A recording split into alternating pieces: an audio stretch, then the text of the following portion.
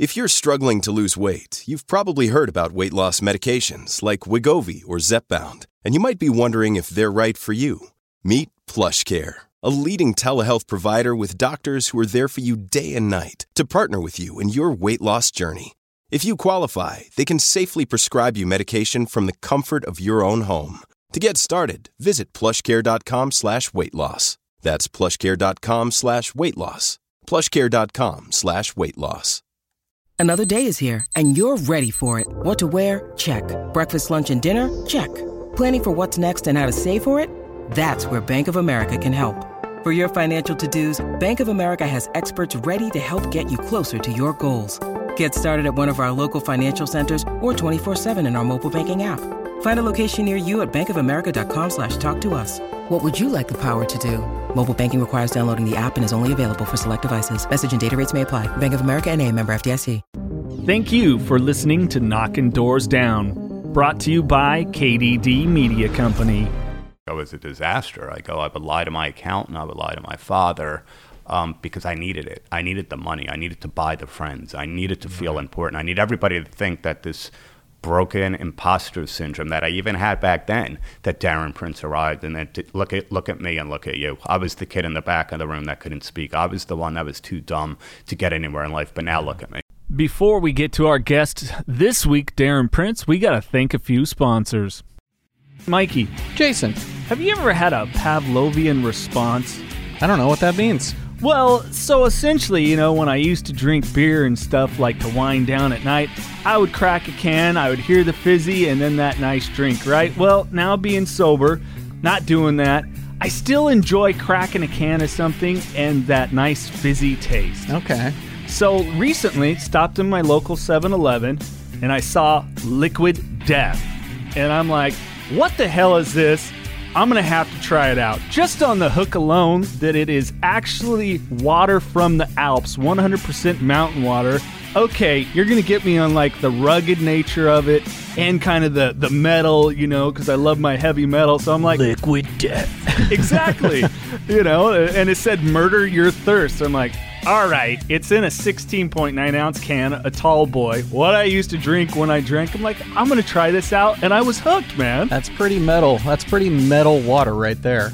Yeah, it's really good. Like I said, it's available, of course, at 7-Eleven as well. They have it at Whole Foods, so you can get it at a lot of different locations, or go to liquiddeath.com.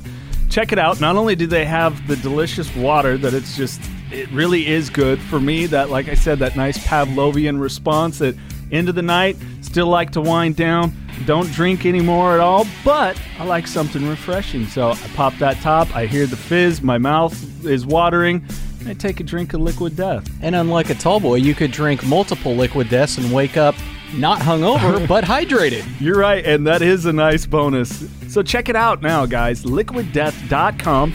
Or if you're like me, stop into your local 7-Eleven, Whole Food Markets, and other local retailers that are starting to stock the shelves with Liquid Death. The other cool thing, Mikey, we care about the environment, right? Especially the animals. Of course, I do. Liquid Death comes in an aluminum can. So what do you want to do? Recycle that sumbitch. It's just that easy. Turn it in, get some money, and go buy more Liquid Death with it.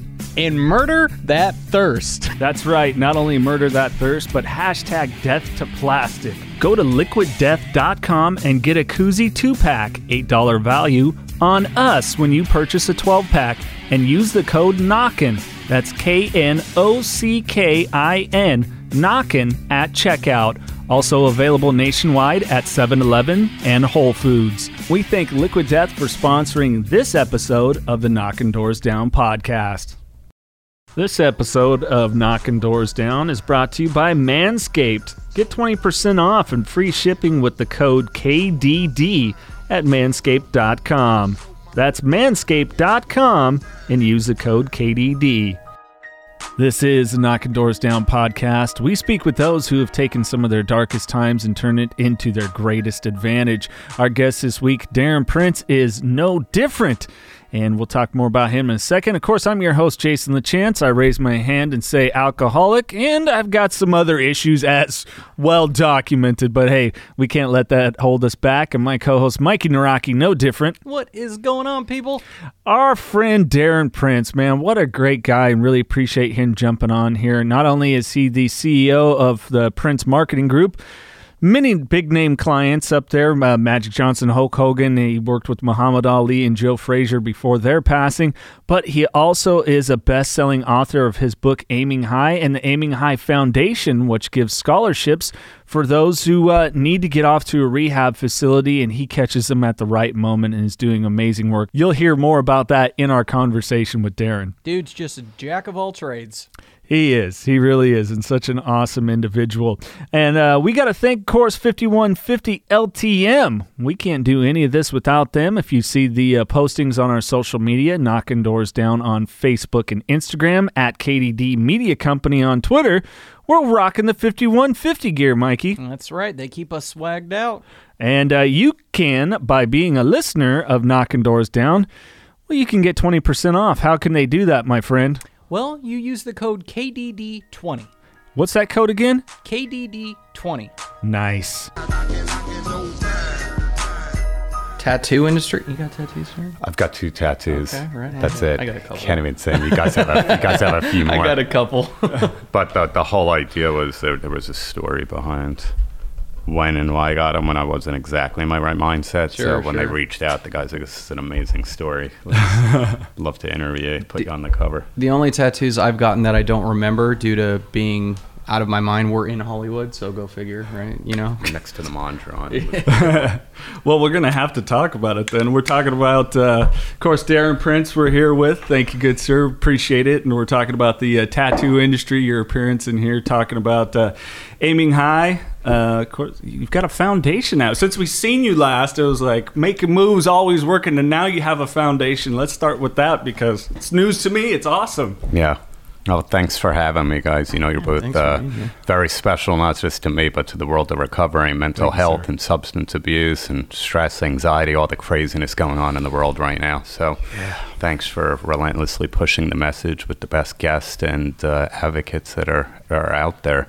So the foundation came about in December of 2019 after my book came out, and by the grace of God, became an international bestseller in 4 countries, Aiming High, and I just wanted to keep giving back. I just said there's a bigger purpose here. I did probably 65 speaking engagements for the year and a half that the book was out, and what I wasn't connecting on was when that magic would happen at a gala, at a high school, at a college, for a corporation, and I knew somebody bottom was about to turn into beginning for some God-given words that came out of my mouth. And I said to myself, I want to be that person that says, young man, young lady, you might not have the resources, I understand it, but because of my foundation, I want you to go home, pack your bags, we're going to put you on an airplane and send you to Bannon Treatment Center, Oaks Recovery, whatever it might be, and scholarship you. Because you guys know when you have that moment of clarity, the window's very short. Sure, yeah. And that's how the foundation, came about, and it's been great. I've tapped into so many of my resources from celebrities and corporations, and everybody knows I'm certainly not an asker or a taker. I'm always a giver. But when it comes to recovery, there's nothing I'm not going to ask for because I know it's to help other people that are suffering. That's incredible, man. As it says, we give it away freely, right? Yep. Yeah. So let's talk a little bit more. Jumping back into. I want to kind of talk more the period of when you really got off into substance. Your book, you highlight so much about yourself, an intelligent man. I mean, doing the card trading early on. We're talking collecting cards for those that may not know Darren's story. Was it you were 17? 14. 14? Mm-hmm. And what cards were you selling that really started making you that money at that time? Well, I did a podcast actually yesterday, and I got into the whole story. I wasn't much of a student. I was classified with having a learning disability, slow learner, verbally teased. in small classrooms, but I had this infatuation with baseball cards, and I loved studying the statistics and knowing what any person, batting average was, RBI, home runs, how many all-star appearances, how many world championships, and I became a statistical genius at like 12, 13. My friends, when they'd be talking sports, they'd always be like, oh, no, we got to ask Prince. So it was the one thing that actually made me feel really good about myself, that I had a purpose. And I had an intro to business teacher I'm still very near and dear with to this day, Elliot Lovey. And he told the class he wants everybody to go home and create a business. And in my mind, I already had one, because at that time I had 4 side jobs. I was delivering pizza, squeezing orange juice at a local supermarket, working a stockroom at a sneaker store, and I was a busboy at a diner. And I would take all that money and buy my friends' cards collections, because at that point it was kind of corny, not cool anymore when you're 14 years old. And I went home and I went downstairs to my dad in my pajamas, and I remember like yesterday, and I said, Dad, I need insurance on my baseball cards.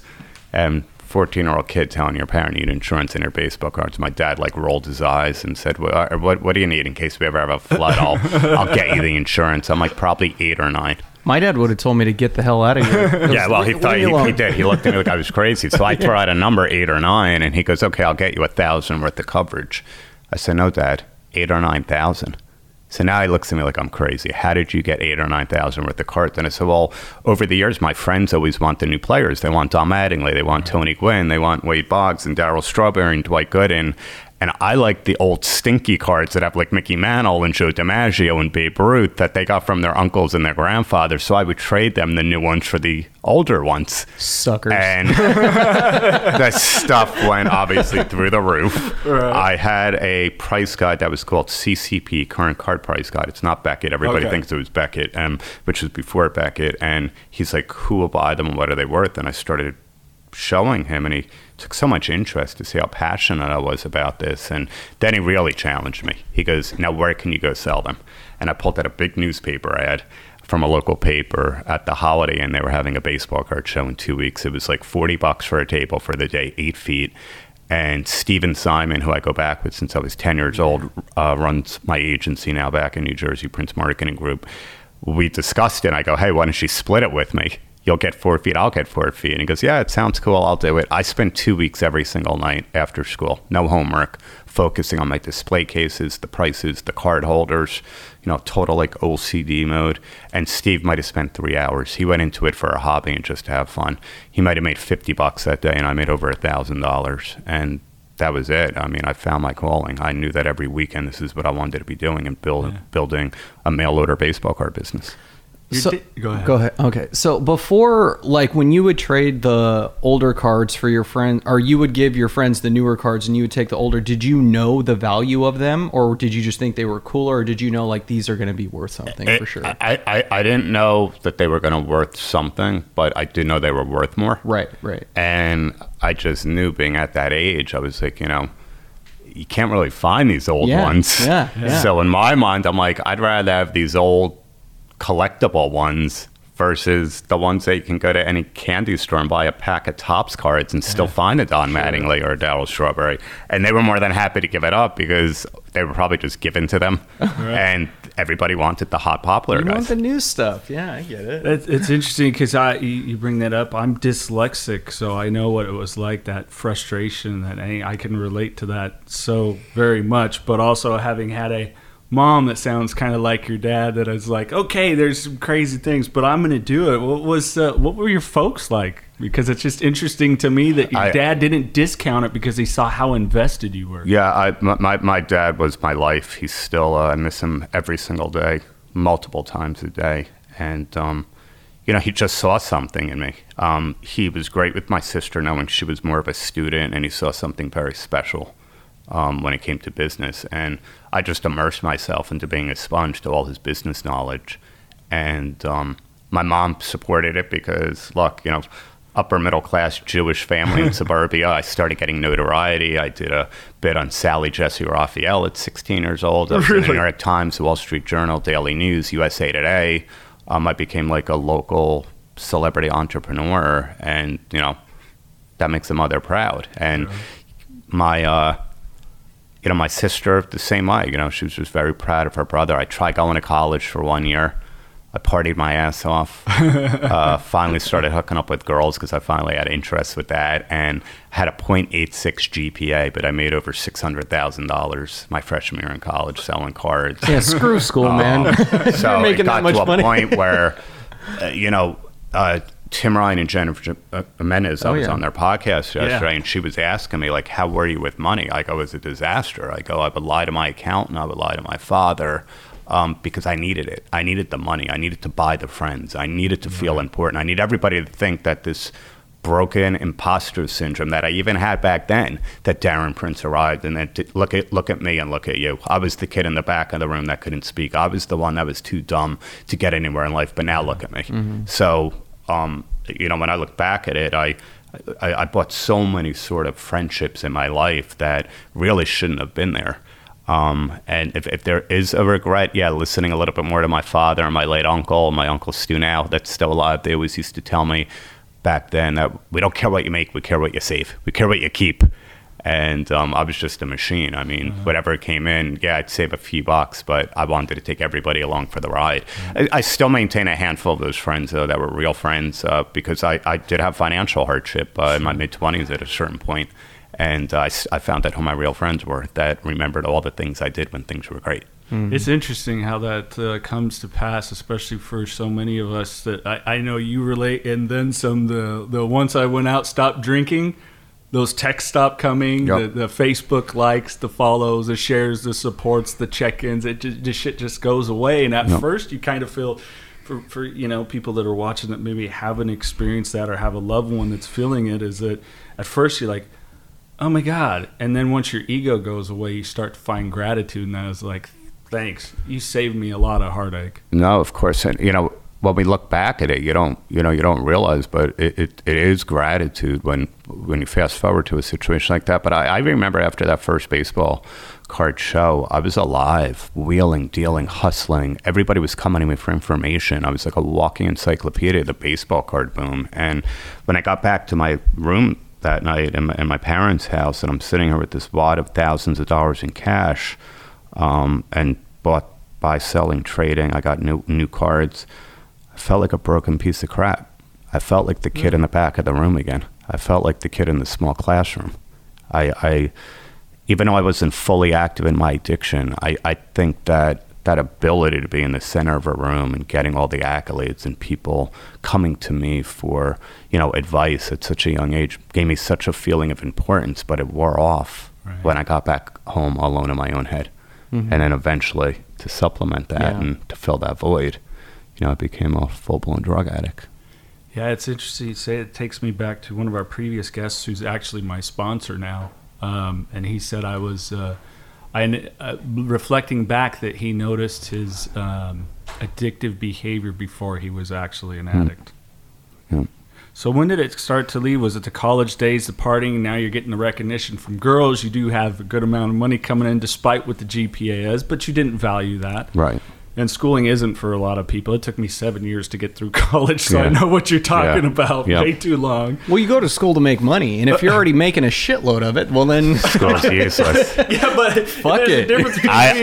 Gary V's a friend of mine. I love a video he posted on Instagram a couple of weeks ago. Fuck you, school. Fuck you, school. That's it. If I had kids right now, I'd be like, don't go to college. Let me give you money to start a business. know. But for me, it started at sleepaway camp. I talk about it in my book. I was 14. I had terrible stomach pains one night, and I asked the counselor to take me to see the nurse, and she gave me this green liquid in a clear cough syrup cup, and tasted disgusting. But all I remember is 3 minutes later, all those inadequacies, the inferiorities, this skinny little shy, awkward Jewish kid from New Jersey felt on top of the world. I felt like Superman. I got back to the bunk. I'm the cool kid, the talkative one. All the guys are laughing with me, not at me. I got the courage to flirt with girls in the bunk next to me for the first time in my life. And, went to bed that night. I'm not thinking anything of it. I wake up the next day, do all the activities, play soccer, softball, whatever. And that very next night, I'm lying in the bunk with no stomach pains, but I'm staring up at the sky thinking, my God, that feeling was amazing. Mm-hmm.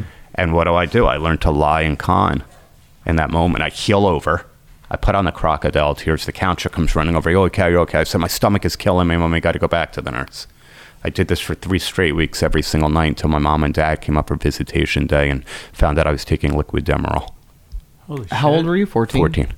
1984. So the Giving a tendencies kid were there. liquid yeah. Demerol. And, back then the opiates weren't as, every time I speak, there's always mothers in the audience. When I say that, there's the hemming and the hawing and oh my God. And then during the Q&A, I can't believe this. And I said, don't blame the nurse. Had nothing to do with it, because 3 months later I had a dentist appointment, and 1 in 3 kids that get opiates now at a dentist become addicts. I was one of the 3. And my mom gave me these 2 pills.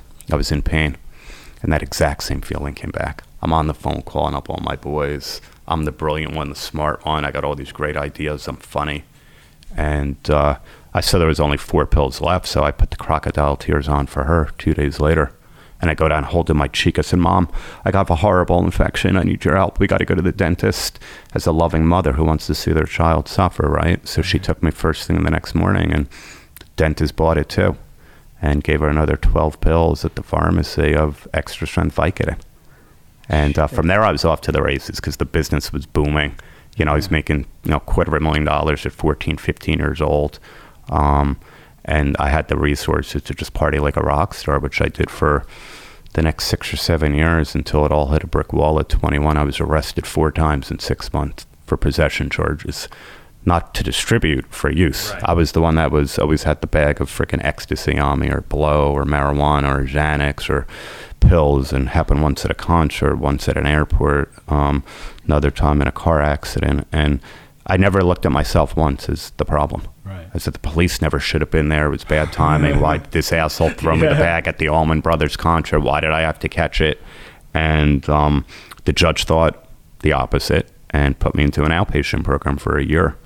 And with 2 days to go, he basically warned me and said, you get in trouble again, and you're going to prison for 6 months. Do you understand me? So now I knew I had to pay attention. And with 2 days to go, my counselor there came in. He goes, I got good news. You're done. You don't need to come back. So in my mind, that resonated as I graduated, because it was long before I got into recovery. So I was like, this is great. So I called up my friend Dave. I said, man, I got the best idea. Pick me up. We're going to go to the city, to Jimmy's Cafe. Let's bang out a bunch of mind eraser shots and get banged up. And on the way in, we took a handful of Xanax. Long and short, our minds were erased.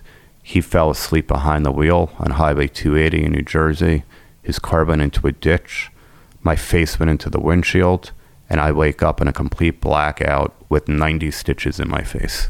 Glass everywhere, concussion, split lip, my nose broken. And who are the first 2 people I see?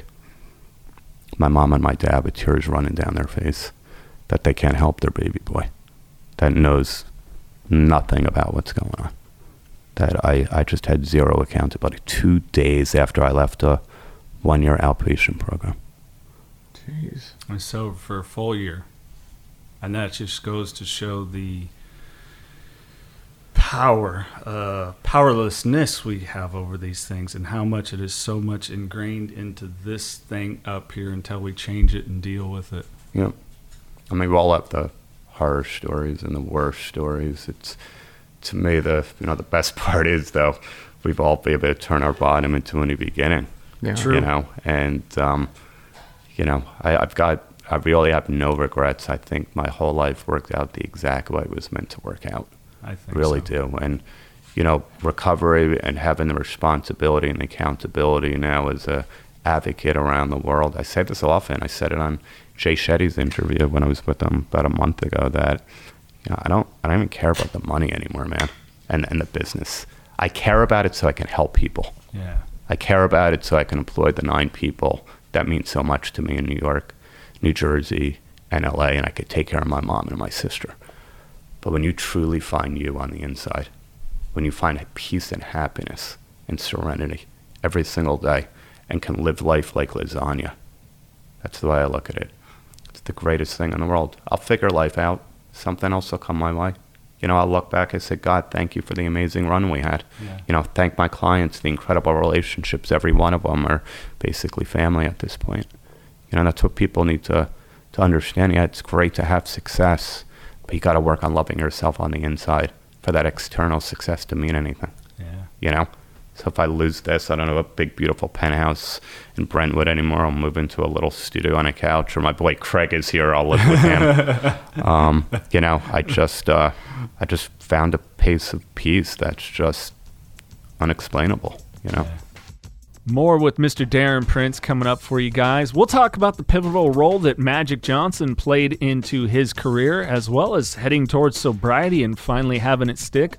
We'll talk about that moment once he felt a presence of a higher power that he knew he was done with his addiction, and the wonderful things he's doing with the Aiming High Foundation, sending people on a full scholarship to rehab facilities, and a true example of giving back. And of course, fun random questions with Darren Prince coming up. Breaking news. This important PSA is brought to you by Manscaped.com. This is your pubic service announcement and the news you've all been waiting for. The Manscaped engineering team has confirmed that they have successfully created the Lawnmower 4.0 trimmer, which is now available for purchase in the USA and Canada. This new trimmer was just released only moments ago, and we are one of the first to get our hands on it and share the news.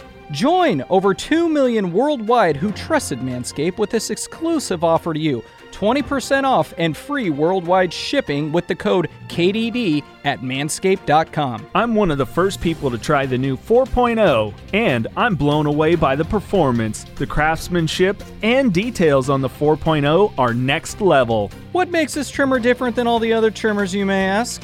A new multi-function on-off switch that can engage a travel lock, created for the people who like to travel. The Lawnmower 4.0 gives you the ability to turn the 4K LED spotlight on and off when needed for a more precise shave. The new trimmer even allows you to customize your trim all over through additional guard lengths with sizes 1 through 4. And look-wise, it's sleek with a two-tone matte and gloss finish. Even features a hot foil-stamped black chrome Manscaped logo. Show that mower off loud and proud. Get 20% off and free shipping with the code KDD at manscaped.com. That's 20% off with free shipping at manscaped.com and use code KDD. Unlock your confidence and always use the right tools for the job with Manscaped. This episode of Knocking Doors Down is presented by Podgo. Podgo is the easiest way to monetize your podcast, providing podcasters with a flat rate for ad space, so you always know how much you get when you include an ad from Podgo. Apply today to become a member and immediately be connected with advertisers that fit your audience. That's podgo.co at podgo.co. And be sure to add the Knockin' Doors Down podcast in the How Did You Hear About Podgo section of the application. It's funny because you were talking about the lasagna layers. Reminds me of our mutual friend of ours, Greg Champion. We had went and visited Startup Recovery. What amazing great work guy they're doing there. Love Greg. But when you talk about the lasagna, is about the thing that once we discover in sobriety, that ability of resilience. Because like you said, you making the money, but you went down here financially too. Yep. Now, what were some of the people? Because you welcome us into your place here. We got the pictures of. Guys I've grown up loving. Hulk Hogan, you got Muhammad Ali, and Kobe. My all-time favorite, Magic Johnson. Yeah. Would you talk about that relationship a little bit? Because there's some significant things that Magic has been, I like to call him Irvin by his real name, just one of the biggest professional and personal blessings in my life. We started working together in 1993. I was booking autograph signings for him, and as I talk about in my book, I was buying and selling memorabilia, and I made a mistake trusting a source that cost me everything, put me in tremendous debt. There was a big investigation. I was cleared by the FBI of doing anything wrong, but I realized that I'd probably be good in the mob because I didn't rat a guy out. And in the Jewish mob, nothing, and you told him nothing, and they needed to charge me with something, so they charged me with a felony charge of making a false statement to the FBI, and I lost everything. I was virtually almost $1 million in debt. I sent out refund letters to all our customers to offer refunds. Half the people took it. Other half of the people thought the product looked so great they didn't care. And I saw Magic and cried my eyes out one day about what was happening, and he goes, "Darren, God tests great men and women. He tested me with HIV, and look at me now, and he's testing you. And you're going to come out stronger and wiser." And I literally had $3,000 left in my name, and I took the last $3,000 and took my father on a fly fishing trip to Alaska. And being an old school Jewish guy, he hated the fact that I spent any money on it, but fishing was our thing, and it was a trip of a lifetime. And we got in an argument about you're going. I don't care. We need this trip. And on that boat, on this incredible stream, fly fishing, the conversation came up. He goes, what's your next move? What are you going to do? You're going to try to stay in the business? I said, Dad, you know what? I said, haters are a part of life. Everybody was there when I was on top. Now that this is happening, I can hear the crickets. I can hear people talking. I want to evolve. I want to be an agent, but I just don't have 8 years to go to law school. And he looked at me like I was crazy. He goes, why do you need to go to law school? I'm like, don't agents need to be lawyers? She goes, no, because Darren, life is about who you know, not what you know. You can go to Muhammad Ali's house in Berrien Springs right now. You can go to Magic's place in Beverly Hills, or Joe Frazier's gym in Philly, or Chevy Chase's house up in New Bedford, or Pamela Anderson's in Malibu. You realize these relationships, there's not an entertainment lawyer in the world that wouldn't kill to be in your position. And that's when it resonated with me. And he's like, why don't you speak to Magic about being your first client? What are you going to call the company? I'm like, thinking Prince Marketing Group would be a good name, because that's a good name. Yeah. 2 weeks later, I'm with Irvin in Detroit. And it was almost like fate. He was by himself on this trip, no security, no assistant. I knocked on his hotel suite to get him ready for an autograph signing event that we had at the Gibraltar flea market. And he invited me in. He's always so personal. Come on, boys, sit down. Let's catch up. And he actually said to me, what do you think you're going to be doing? You think you're going to stay in the business? And I was so nervous. You know, my palms were sweating. I was high on Percocets. He had no idea, because there was no other way for me to function around my celebrities back then. And I got the nerve to ask him and tell him. And he goes, well, you need a really big client if you're going to start an agency. You got anybody in mind? And I was like, yeah, I'm thinking you. And he's like, well, you better get yourself a good entertainment lawyer, because I'm going to give you 2 years to represent me. But if you don't use me to knock down every door you can to build your agency, bring in all the celebrities you can, I'm going to fire you, because life isn't how successful I become, Darren. I'm going to bring business success to the world of sports and entertainment they've never seen. But life is about how successful I can make you and everybody else around me. And I'll never forget those words. So when you asked, or when he said, yeah, I want to bring on you, was there any hesitation? Or did you feel like he knew it was coming? He knew you were going to ask him, kind of thing? Well, I think by him identifying with making a mistake in the public eye. Right. Sure. That meant everything to him. Yeah. Knowing that I was beaten, a little bit broken, shaken, but knowing the heart that I really had. And spending a few years with me at that point. And most importantly, loving my mom and my dad. You know, they were super close. He'd call my dad on his birthday every year, and he'd be in New York. We'd go for dinner, lunch, whatever it might be. I mean, just, you know, he didn't want to see this happen to his boy. And that was it. I mean, Prince Marketing Group was launched, and I hired one of the best publicists in the world, Art Corey Hay, who was Andy Warhol's publicist. And, you know, all of a sudden I go from being broke, which I was still broke when I started Prince Marketing Group and in debt, to super agent. And New York Post page 6 ran a big caption, super agent Darren Prince of Prince Marketing Group signs Magic Johnson. So I'm beaming. You know, my ego, I'm broken, insecure. I go run over to my parents' house to show my dad, Dad, it's the main story on page 6. He goes, sit down, son. Let me talk to you. They're not calling you super agent because you're anybody special. Remember that. They're calling you that because Magic is special. Mm-hmm. And I was like, wow. I was like, that really put my ego in check. And it took about probably 6-7 months before, you know what, I took all the clients I was booking signings for, Smokin' Joe, Chevy Chase, Pamela Anderson.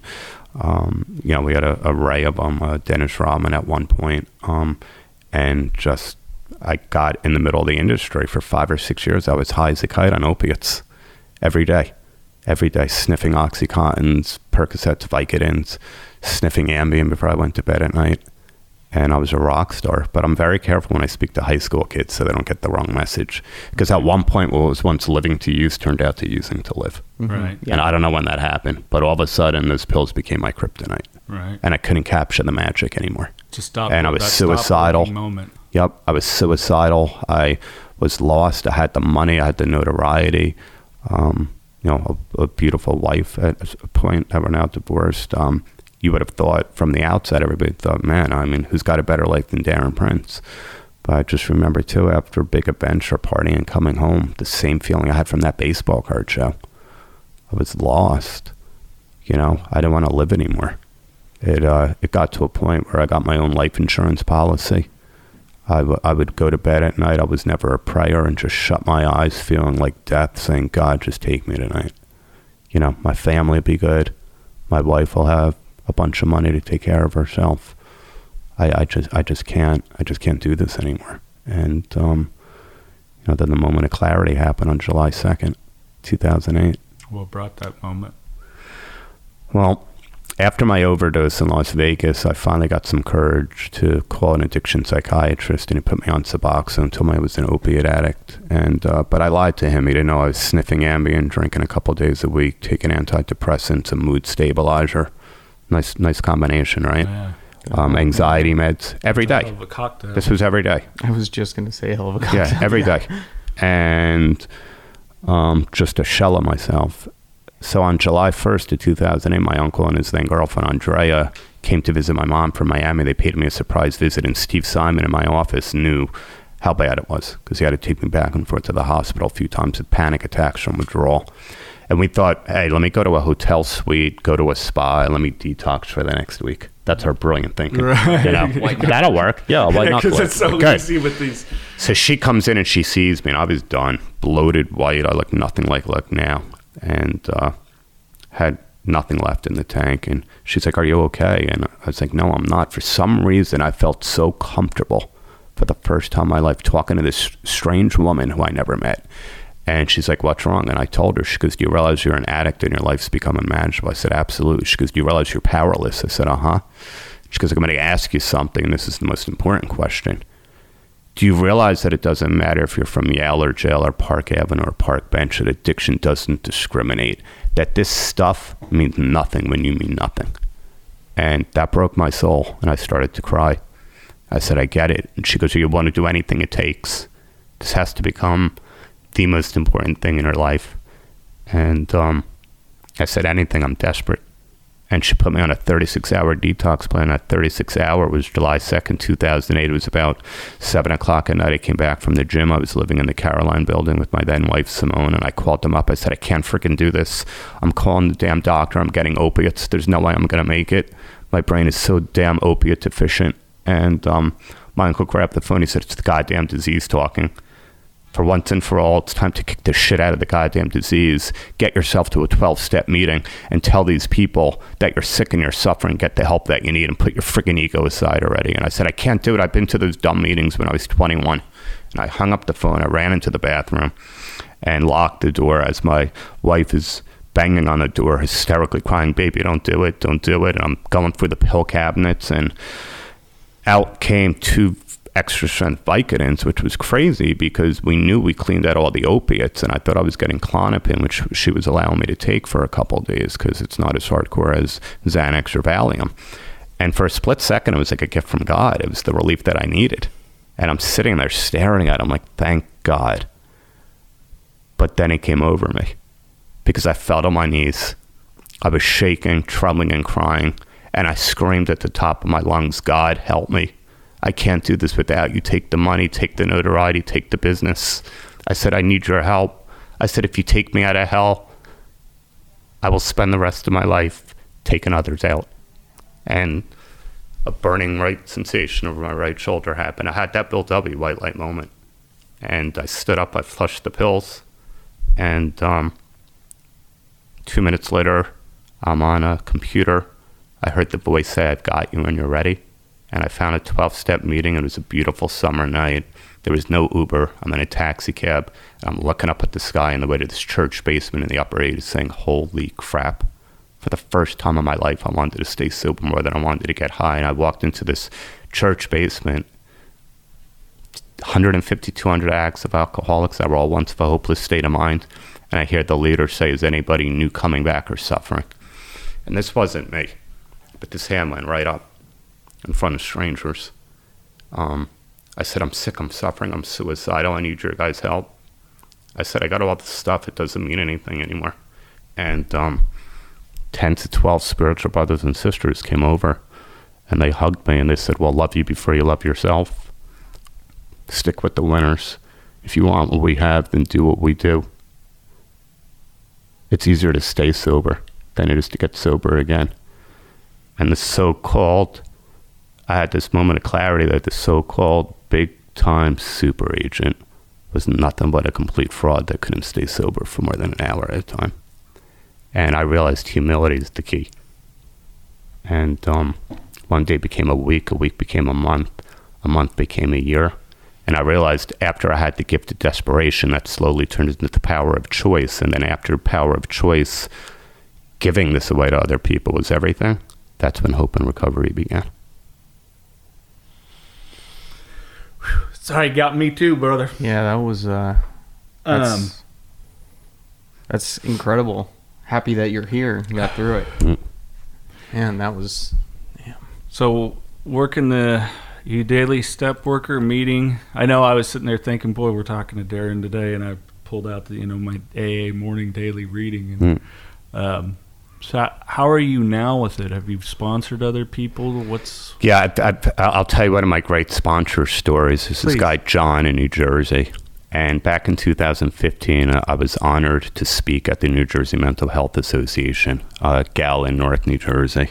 And a little bit of the ego started coming in. This was great. I got 6 years sober, or whatever it was, 7 years sober. Knew nothing about speaking. I think the speech completely sucked if I look back at it. And I was probably speaking as if I was in an AA meeting.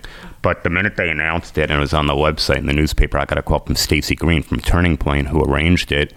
And she says to me, I just got the most amazing call from a father that has his son who's been in 6 treatment centers. He's 22 years old. He's a hardcore heroin addict. And the father said, my son just saw the newspaper ad with who you're honoring and who he is. And he looked this Mr. Prince up online.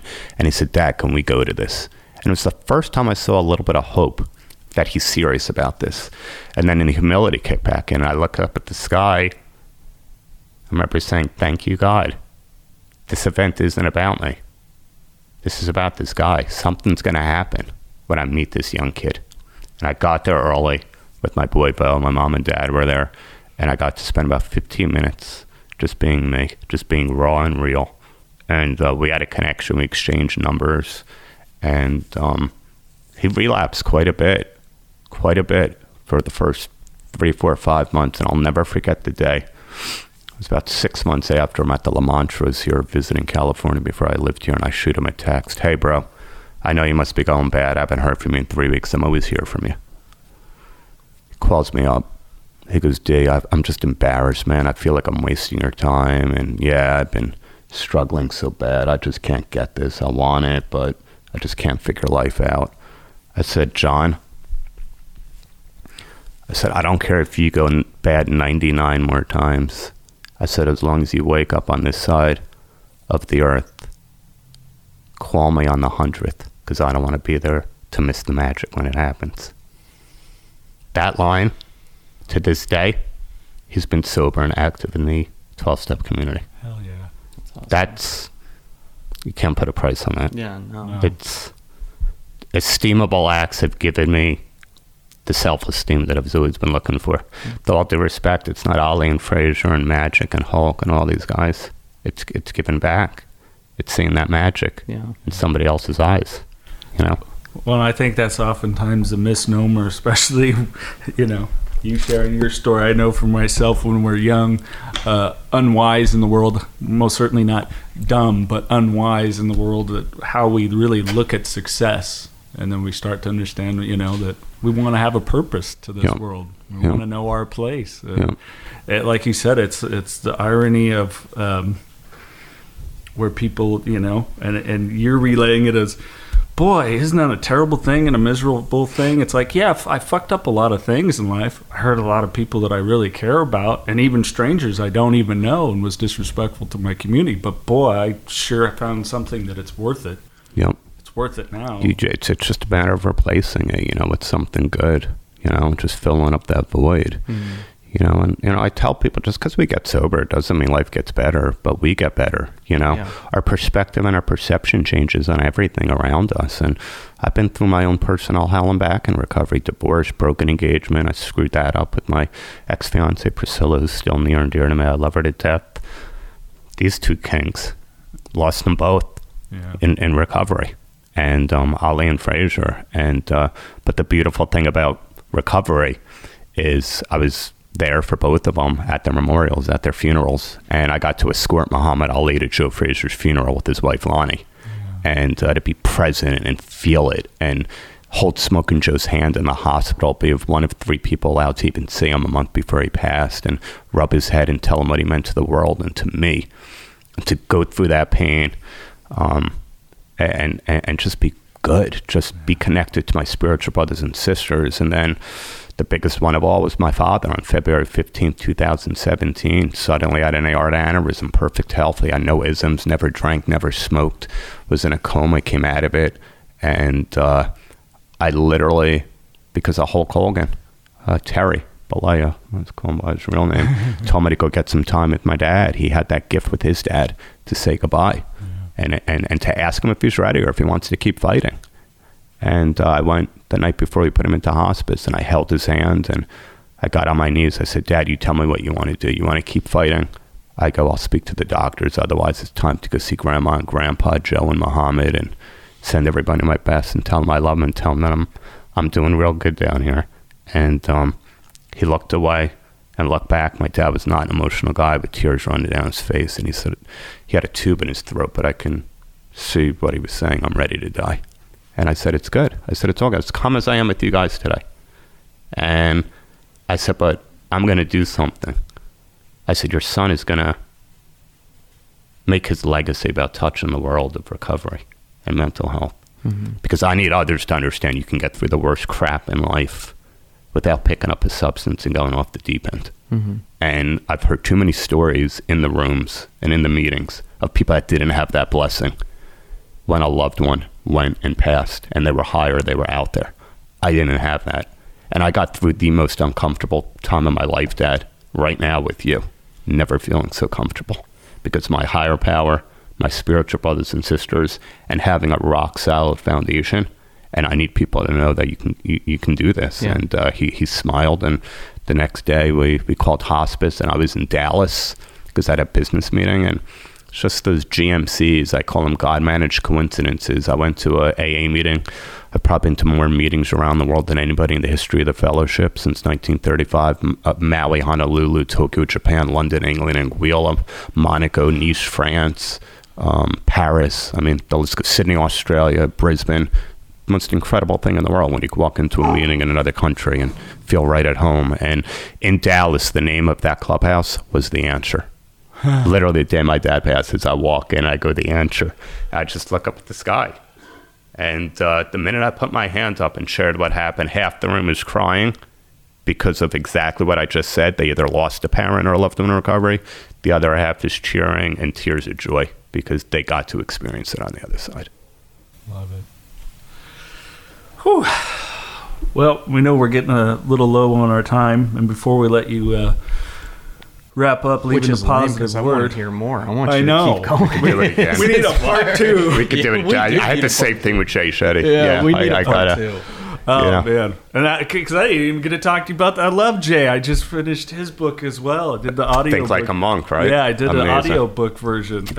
Hope to be able to speak with that gentleman someday. But as you know, we like to do the fun, rapid questions, or just random questions. But Mike, go ahead. Fire it off here. All right. If you were stranded on an island and you can take with you one album and one movie, what would they be? The album would have to be Grateful Dead. That was probably the quickest answer we've ever gotten. A lot of people, when you were just on it, you knew. Yeah, probably Grateful Dead. Okay. Maybe Without a Net. There's so many. I've been to 100 shows. And then, what was the other one? A movie? A movie, yeah. Probably one of the ones that always make me laugh, like Step Brothers or Wedding Crashers. You can never go wrong with those. You can never go wrong. I would have never picked you for a Deadhead. Nobody would. Big time Deadhead. Yeah. Big time. That's awesome. Yeah.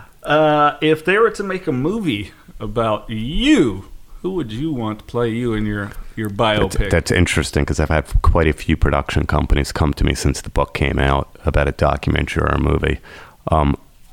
I don't think a movie would work. I'm going to tell you why. Not to change your question, but only because of the clients. I think it's so hard to match up. I think a documentary, which was the last meeting that I had, would be the way to go. But, I mean, if there's a celebrity out there that may or may not look like me, or people have told me, when I shave my head, maybe a Jason Statham, Kirk Cameron. You know, I think growing up, Kirk Cameron might be able to work. But I don't think I would love to see Statham do. That's right, I'm Darren Prince. Yeah, you know? yeah. Well, I mean, Hemsworth's going to play Hulk, so there you go. There you go. Slot him in. Yep, you know? there you go. If you can go back in time or in the future, where would you choose to go and why? Go as far ahead as you want, far back as you want. This is going to be a little bit of a long-winded answer. I know we're pressed on time, but I also do a lot of mindset work. My buddy John Alvino is a master NLP life coach, and he's put me into some very deep healing subconscious trance sessions. And even before I did Jay, I always make sure with you guys too, a lot of praying this morning. I got to get that energy back. I got to make it real. I got to bring the emotions. And he took me to a therapy session when I was 8 years old with my family therapist. And this was recently, a month ago. And I sat there with my 8-year-old self. And I told him life was going to be okay because he didn't speak up. I could see the future. Mm-hmm. And, I think we all have the inner child stuck in us with so many ways we behave now. So that's why I'd rather go in the past and work on that person than the future. Yeah, no, absolutely. No, it's funny because I got people that give me shit, Darren, because I started, forget who it was, bought me my first Lego gift card because I loved Legos as a kid, especially Star Wars. Yeah. That's the shit I do now as an adult. And I've had a few people make fun of me. But it's probably me, sorry. Well, you're a dick, we know that. But now that people get it because I do, it's like that regression period, and it's back to the points of as a kid with dyslexia, I would, believe it or not, really short, gangly, that all of a sudden I'm just peaceful in there in that thing. I just put together Darth Vader's TIE Fighter. Yeah. This is fucking awesome. Yeah. Life is cool. That's great. It's like a 43-year-old that won't grow up. I love it. Pet peeves. Ooh, pet peeve. That one I got to think about. What is my pet peeve? Oh, people not returning calls or texting within an hour or two. I think no matter who you are, I could message Mark Cuban right now. I have a laundry list of bigwigs. Sure. Scooter Braun's always super, with getting back to me. My clients are always, Gary V. I can email nobody's that busy. You can't take a couple unless you don't have the ability to have a phone. Look, if you're an actor, an actress on the set, I understand it. A lot of times you're not looking at your phone.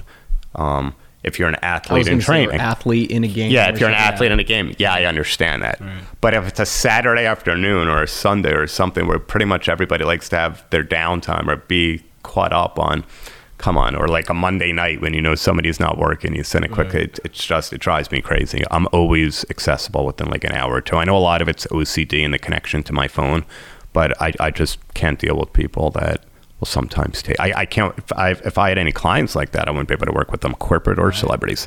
Drives me crazy. Yeah, because I'm assuming deals come and go quick. It's got to be quick. I was telling you on the way over here, I was getting so frustrated with my primary doctor. She just never gets back to me ever, and I'm like, how do I get a hold of and talk to Charlie Sheen twice, but you never? 100%. My own doctor. But I talked to Charlie twice, but I can't talk to you at all. That's my line. When people take a day or two, I'm like, I'm sorry, I can message Mark Cuban right now. He's going to get back to me in 20, 30 minutes every single time. Yeah. Mark's a great guy. I got to interview him years ago. He was a blast to talk to. Gave me a great testimony for my book. He's a great guy. Yeah. Mike, one more, then we're going to leave Darren with the last words. Oh, I was going to say, give us pearls of wisdom or last words, so that threw me off. I got to think of another question. If you could have any superpower in the world, what would it be? I mean, you kind of already do healing people. I think I have it, man. And just get these spiritual messages out there. I always like to say, it says in my bedroom, the big neon sign, try to say what you mean what you say, and don't say it mean. Yeah. Try to understand people better. Try to not engage. Because a lot of times we're going to open up our big fat mouth and not have that restraint of pen and tongue or text. If you don't say anything, you just go on with your day. You're not even going to remember what it was that you were stressed out about. Mm-hmm. And then we're not responsible for our thoughts, but we are responsible for how long we want to think those thoughts. And for people struggling, out there today with mental health and substance abuse. Just get out of your own way and be a service. Help somebody else.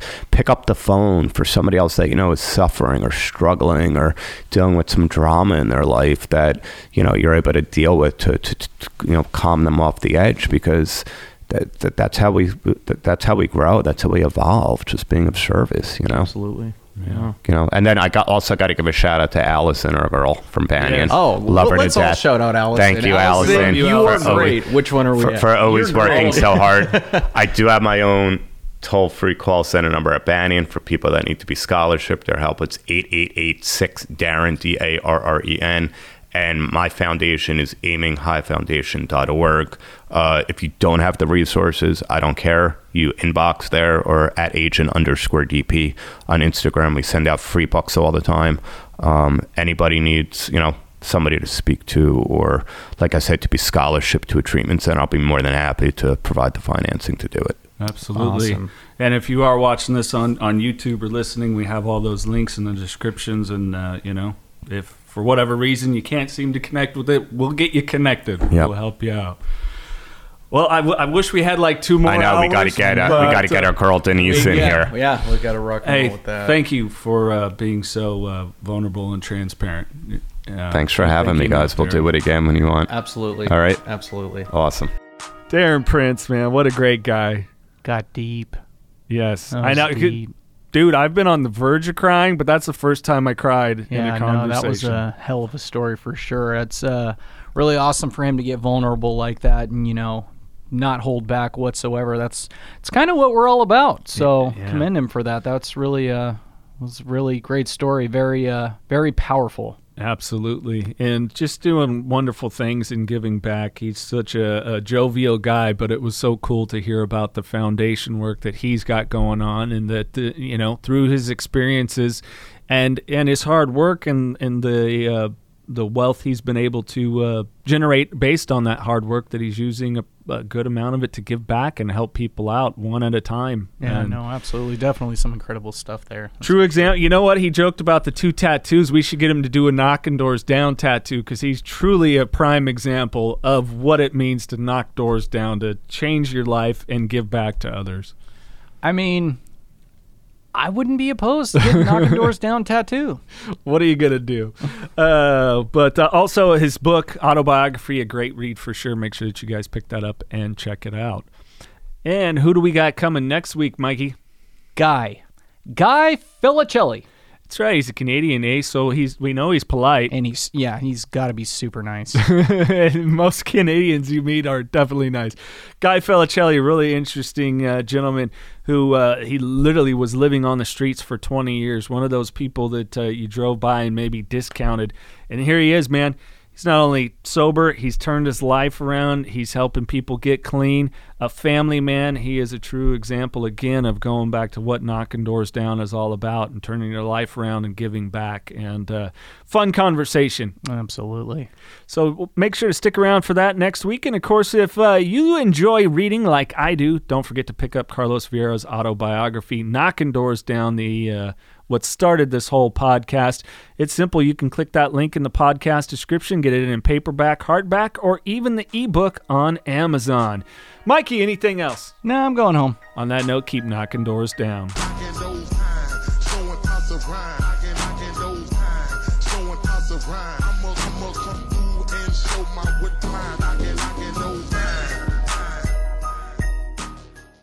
$5150 is a lifestyle. We believe in pushing yourself, finding your passion, knowing your dreams, and working hard, always striving to make those dreams a reality. We believe life's too short to sit back and say, what if? Go after it, grab it, and make it happen. Being 5150 is committing to that long, hard road ahead that you know is going to be tough, but the most rewarding. That's living the madness. That's 5150. If you're living the 5150 lifestyle, then celebrate by rocking the goods. Listeners of Knocking Doors Down, head over to 5150ltm.com. That website again, 5150ltm.com. Strengthening communities, providing resources, building awareness, empowering youth in need to overcome adversity and achieve success. This is what the Carlos Vieira Foundation is all about. Through our campaigns, the Race for Autism, Race to End the Stigma, and Race to Be Drug-Free, we're able to help so many in need. Our goal is to provide support to families and children and give these families opportunities that might not normally arise. Learn more and find out how you can get involved. Visit carlosvierafoundation.org today. This podcast contains the views and opinions of the Knockin' Doors Down hosts and their guests to the show. The content here should not be taken as medical advice. The content here is for informational purposes only, and because each person is sharing their unique perspective, please consult your healthcare professional for any medical questions. Views and opinions expressed in the podcast and website are our own and do not represent that of our places of work. While we make every effort to ensure that the information we are sharing is accurate, we welcome any comments, suggestions, or correction of errors. Privacy is of the utmost importance to us. For those wishing anonymity, people, places, and scenarios mentioned in the podcast have been changed to protect confidentiality at the request of certain guests. This website or podcast should not be used in any legal capacity whatsoever, including but not limited to establishing standard of care in a legal sense or as a basis for expert witness testimony.